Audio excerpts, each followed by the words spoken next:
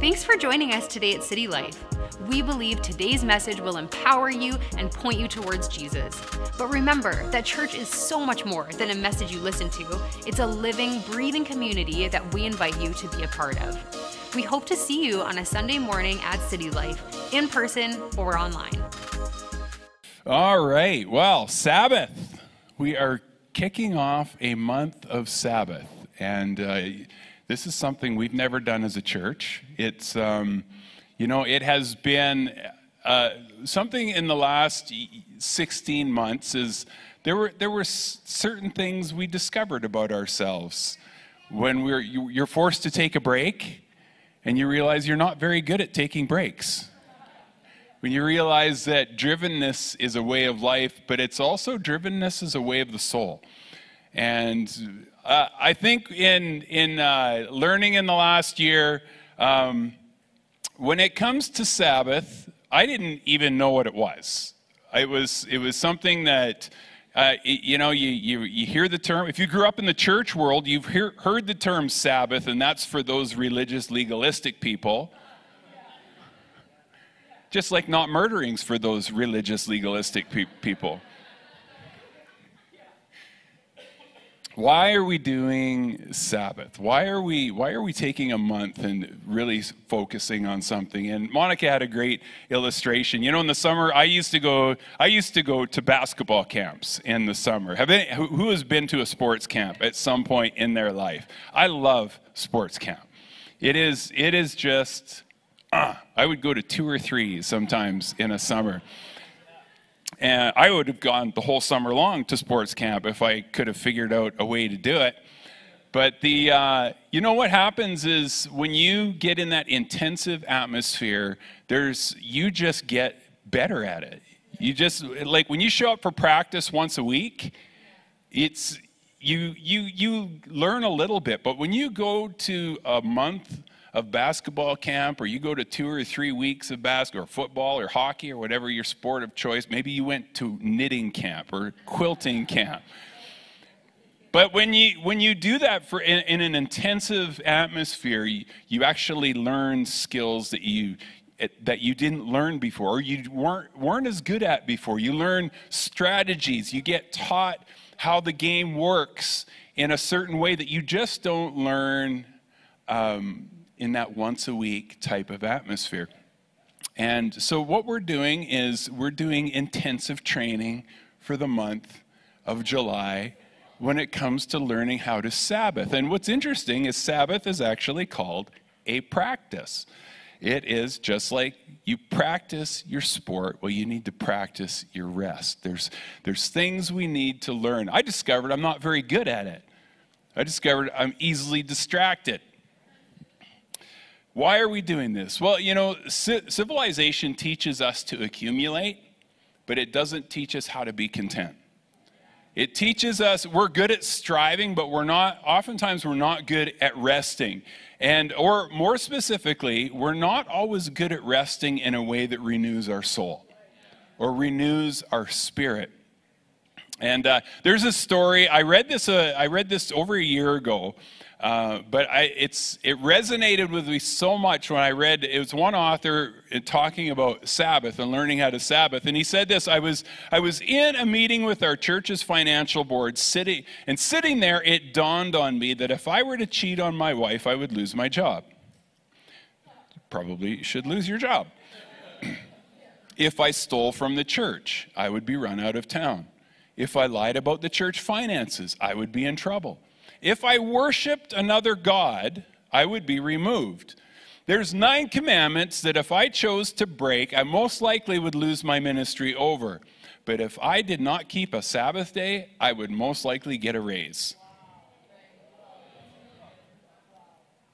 We have forgotten there are 10 commandments. And for the person who says that we no longer need to rest, I would be curious, which of the other 9 do you think are irrelevant as well? Is the commandment against murder to be done away with? Is it okay to lie now? Is adultery okay? Is stealing okay? See, we've taken one commandment and we basically turned it into a suggestion. It's the one commandment I can break and be applauded for doing so. It's a great statement. What's funny is, at first glance, you would think this would actually be the easiest of all the 10 commandments to keep. Hey, you, make sure you take a day off and rest in your week. You cannot make me do that. That is legalism.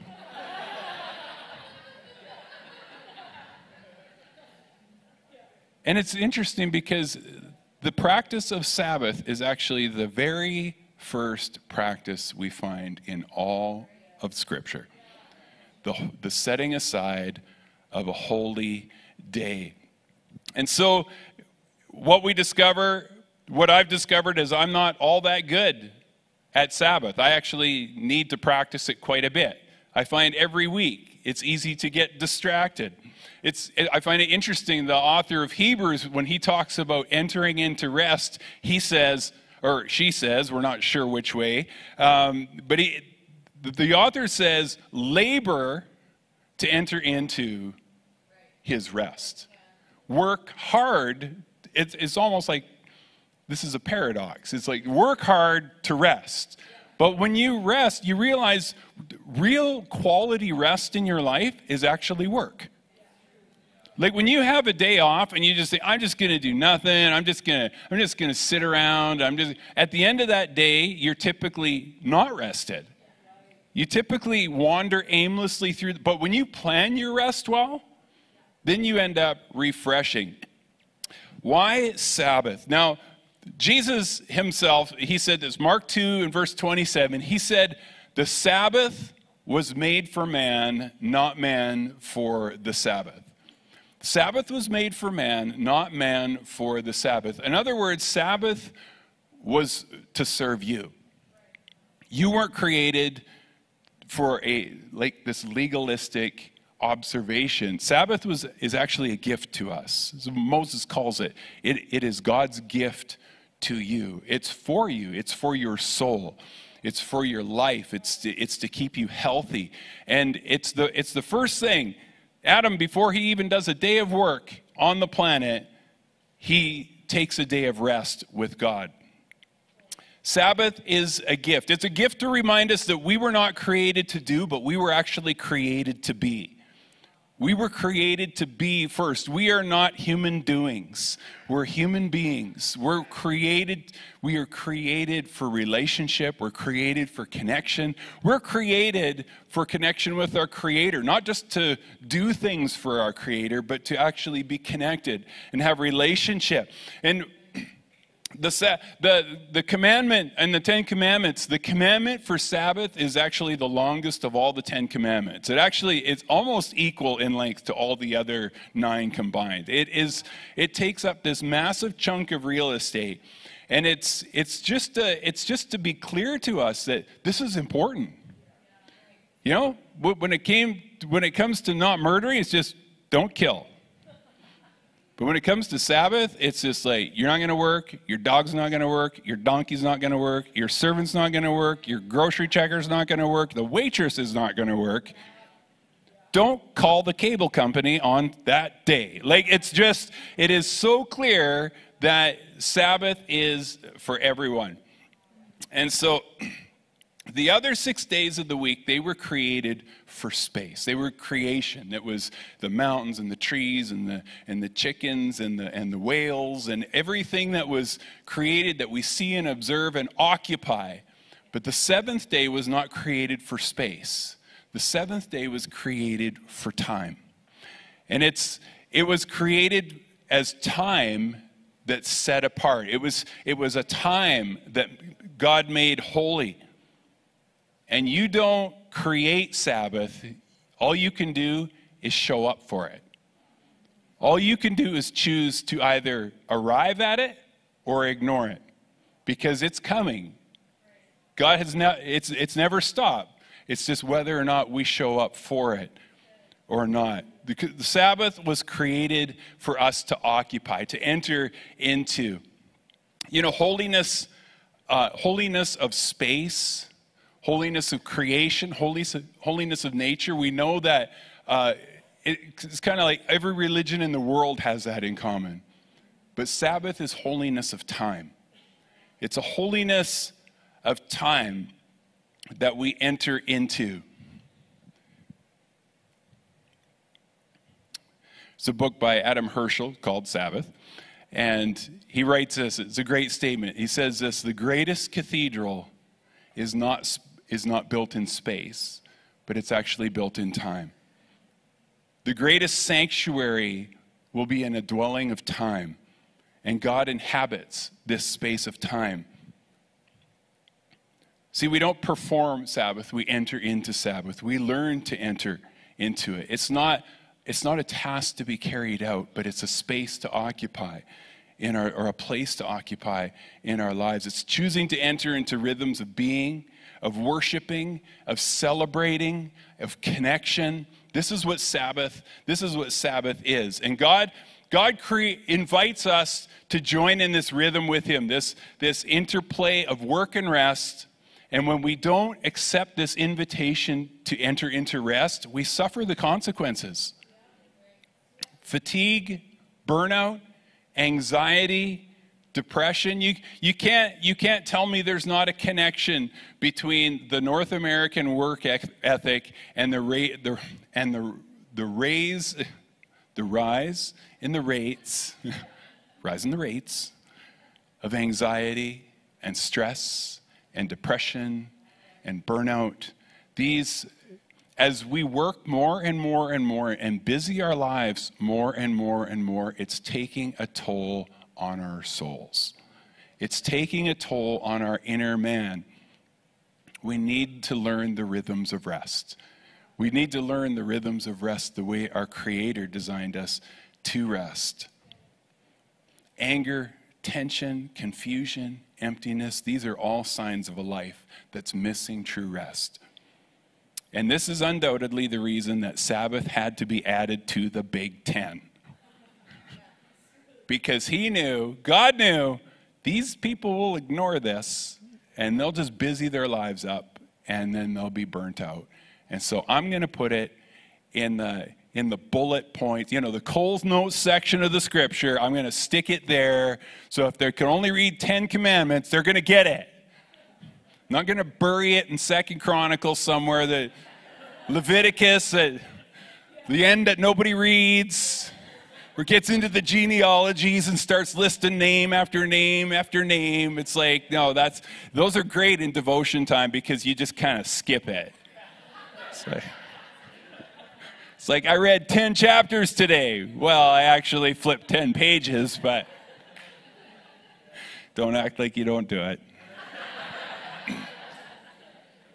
I always laugh when somebody says, I just read those names and just asked God to speak to me, and I know exactly what he spoke to you. It's like, turn the page, stupid.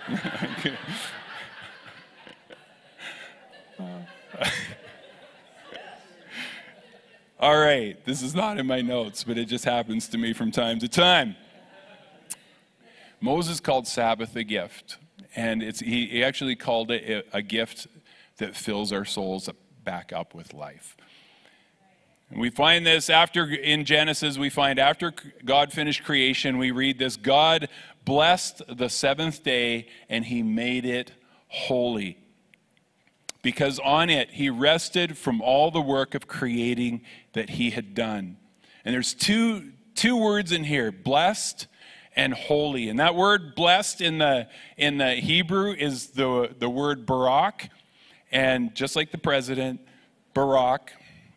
And it's a barak, or a blessing, was a blessing in creation. It was a life-giving ability to procreate. It was a blessing that just creates life. It's a blessing. So God, he blessed a day. And we actually find he blessed or baraked 3 times in this account of Genesis. First, he blessed the living creatures, the animal kingdom, and said, be fruitful and increase in number. Be blessed, fill the earth. Then he blessed humanity, and he said exactly the same thing: be fruitful and multiply, increase in numbers, fill the earth. And then he blessed a day. He blessed a time. And it was a time where fruitfulness and productivity is actually instilled into our lives, where it has a life-giving quality to it. It's time that has a life-giving quality added to it. And then the second thing, it says that God is blessed, and it says he's holy. And that word for holy is kadosh, and it's the first time in all of Scripture that we find this word holy. And it wasn't for a place. The first thing we find in all of Scripture that's made holy is a time.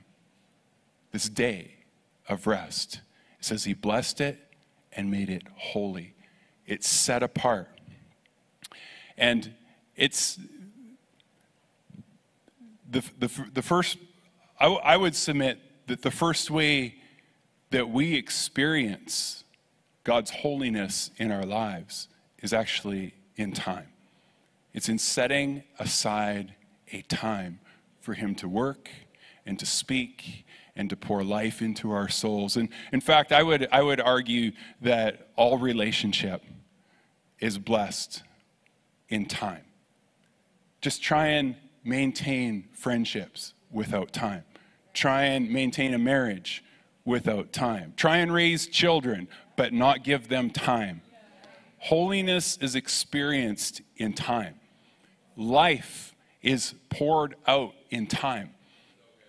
And it's where we experience the greatest things that we'll experience from God will not be things, but they'll be through time that is set apart and holy for him, that he can work and act and speak into our lives.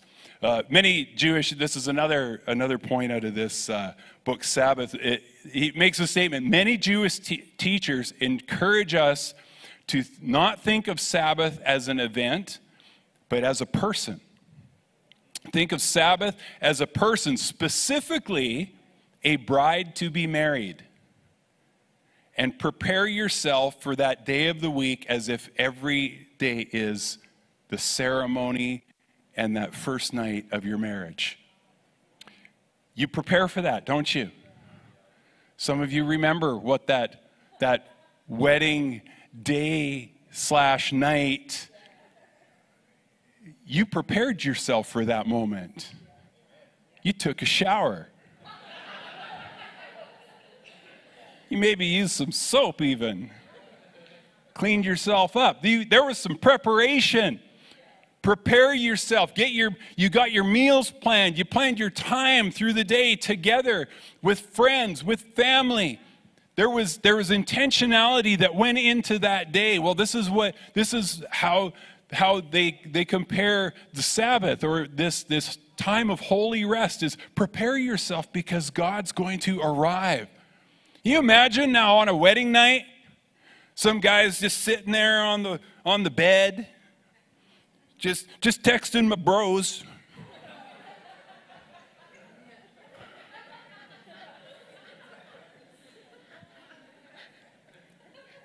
And you just imagine the bride. You're texting your bros, dude, I have a holy experience waiting for you right now. Take that profane device from my sight. And yet it's a holy experience. You know how you know it's a holy experience? It's coming. You know how you know it's a holy experience? Because the whole time they're both crying, oh God, oh God, oh God.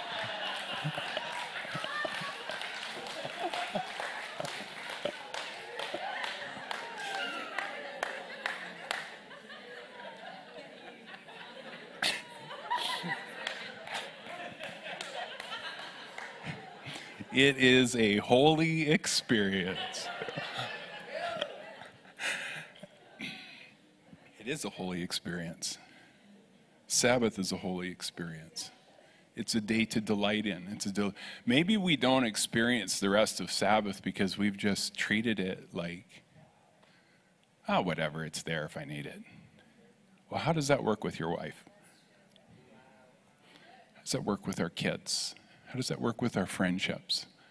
Sabbath is to be a day that is holy and set apart. It's delighting in a life that you've carved out in partnership with God. It's delighting in the world around you, and it's delighting in your friendships, your relationships, your family, and in delighting in God himself.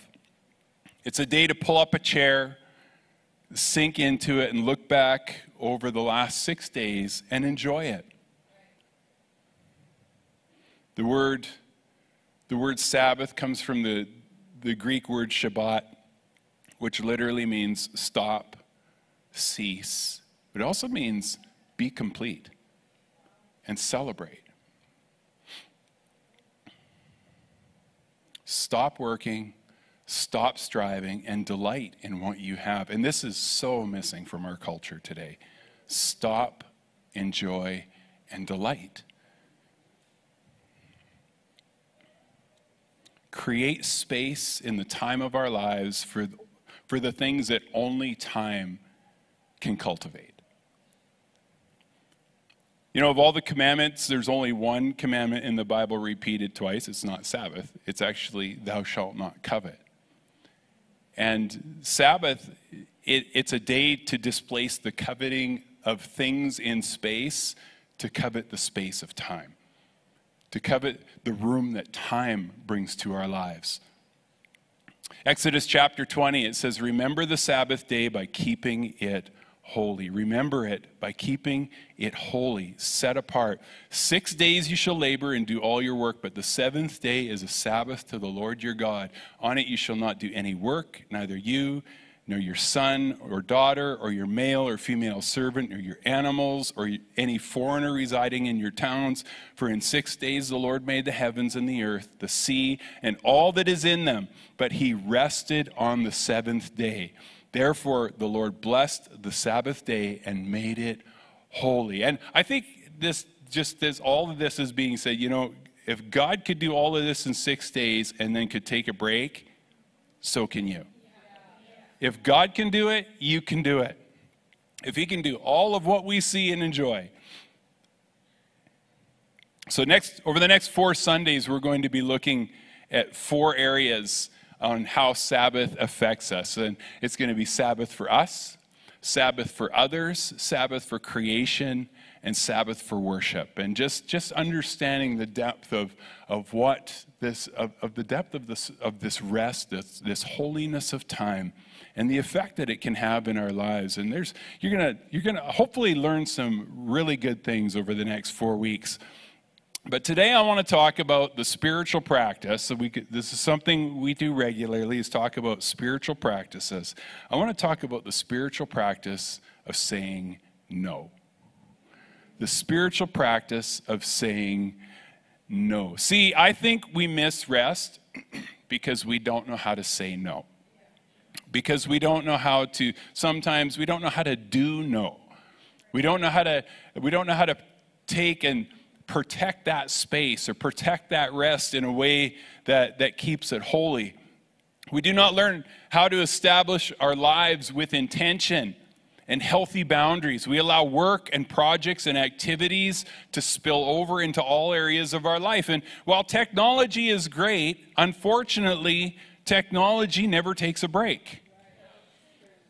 And so something that at one time, in many instances, technology served us, but in many ways, it also seeks to enslave us if we don't know how to say no, or if we don't know how to limit its effect. But this happens in lots of areas. This can happen with work. This can happen with fun.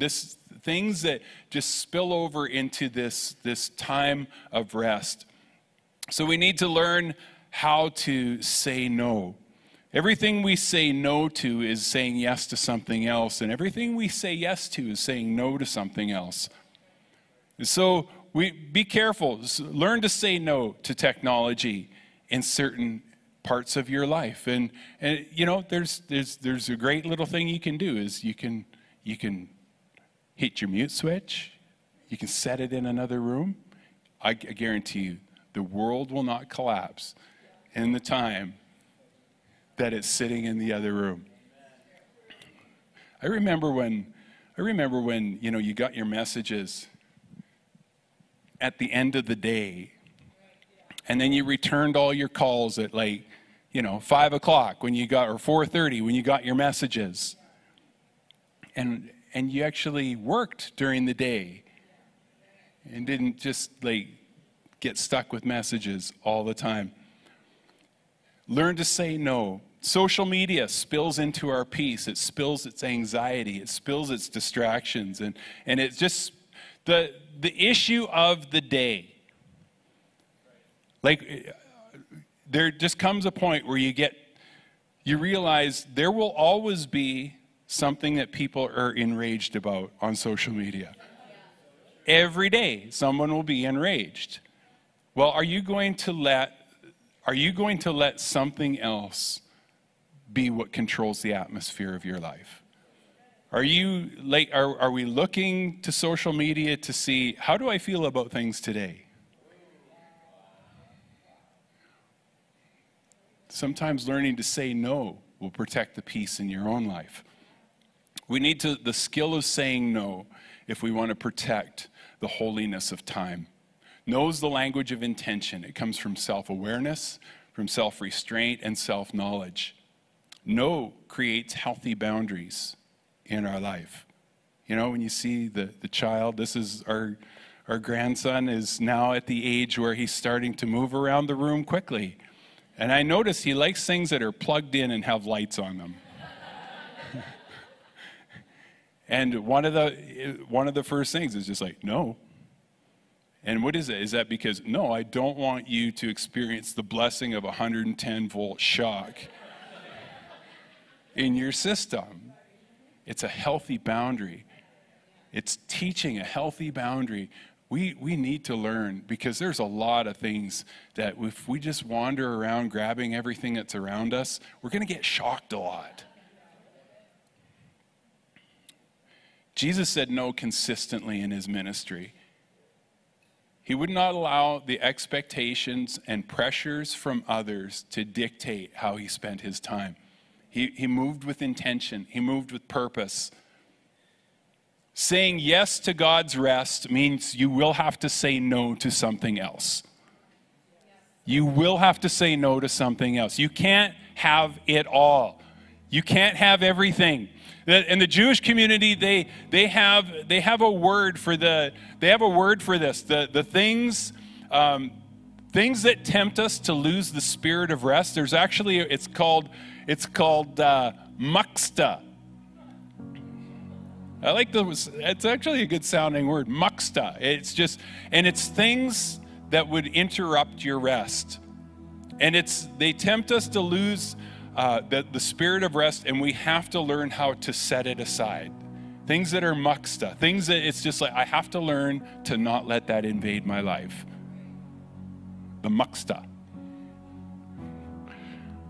It's the temptation to answer that text, or the temptation to go check your emails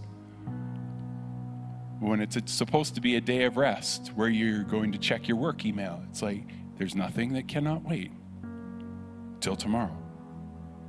Unless you're maybe a doctor and you actually do need to. Maybe that can't wait. But what's the muxta in your life? What are the things that are constantly bombarding for your attention, trying to get your attention, trying to get you out of that place of rest, back into a place of drivenness, or back into a place of doing instead of being? Muxta, the temptation to go into the office because it's quiet that day and nobody will interrupt you, but that's your day of rest.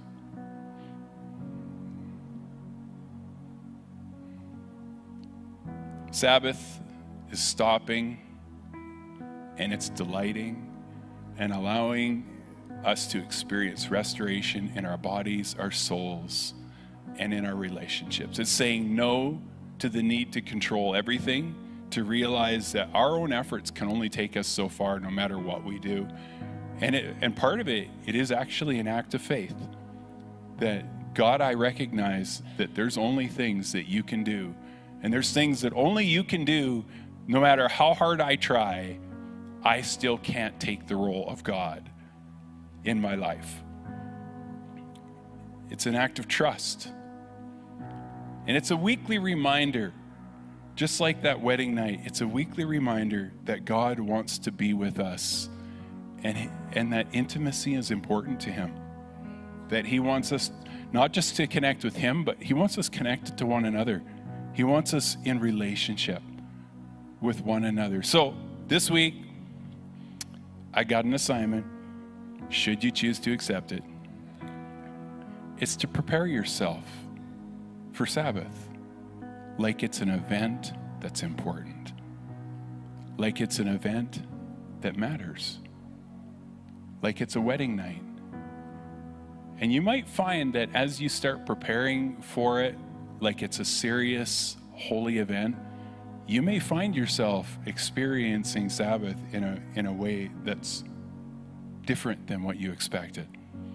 That it actually becomes something very significant. Let's stand to our feet.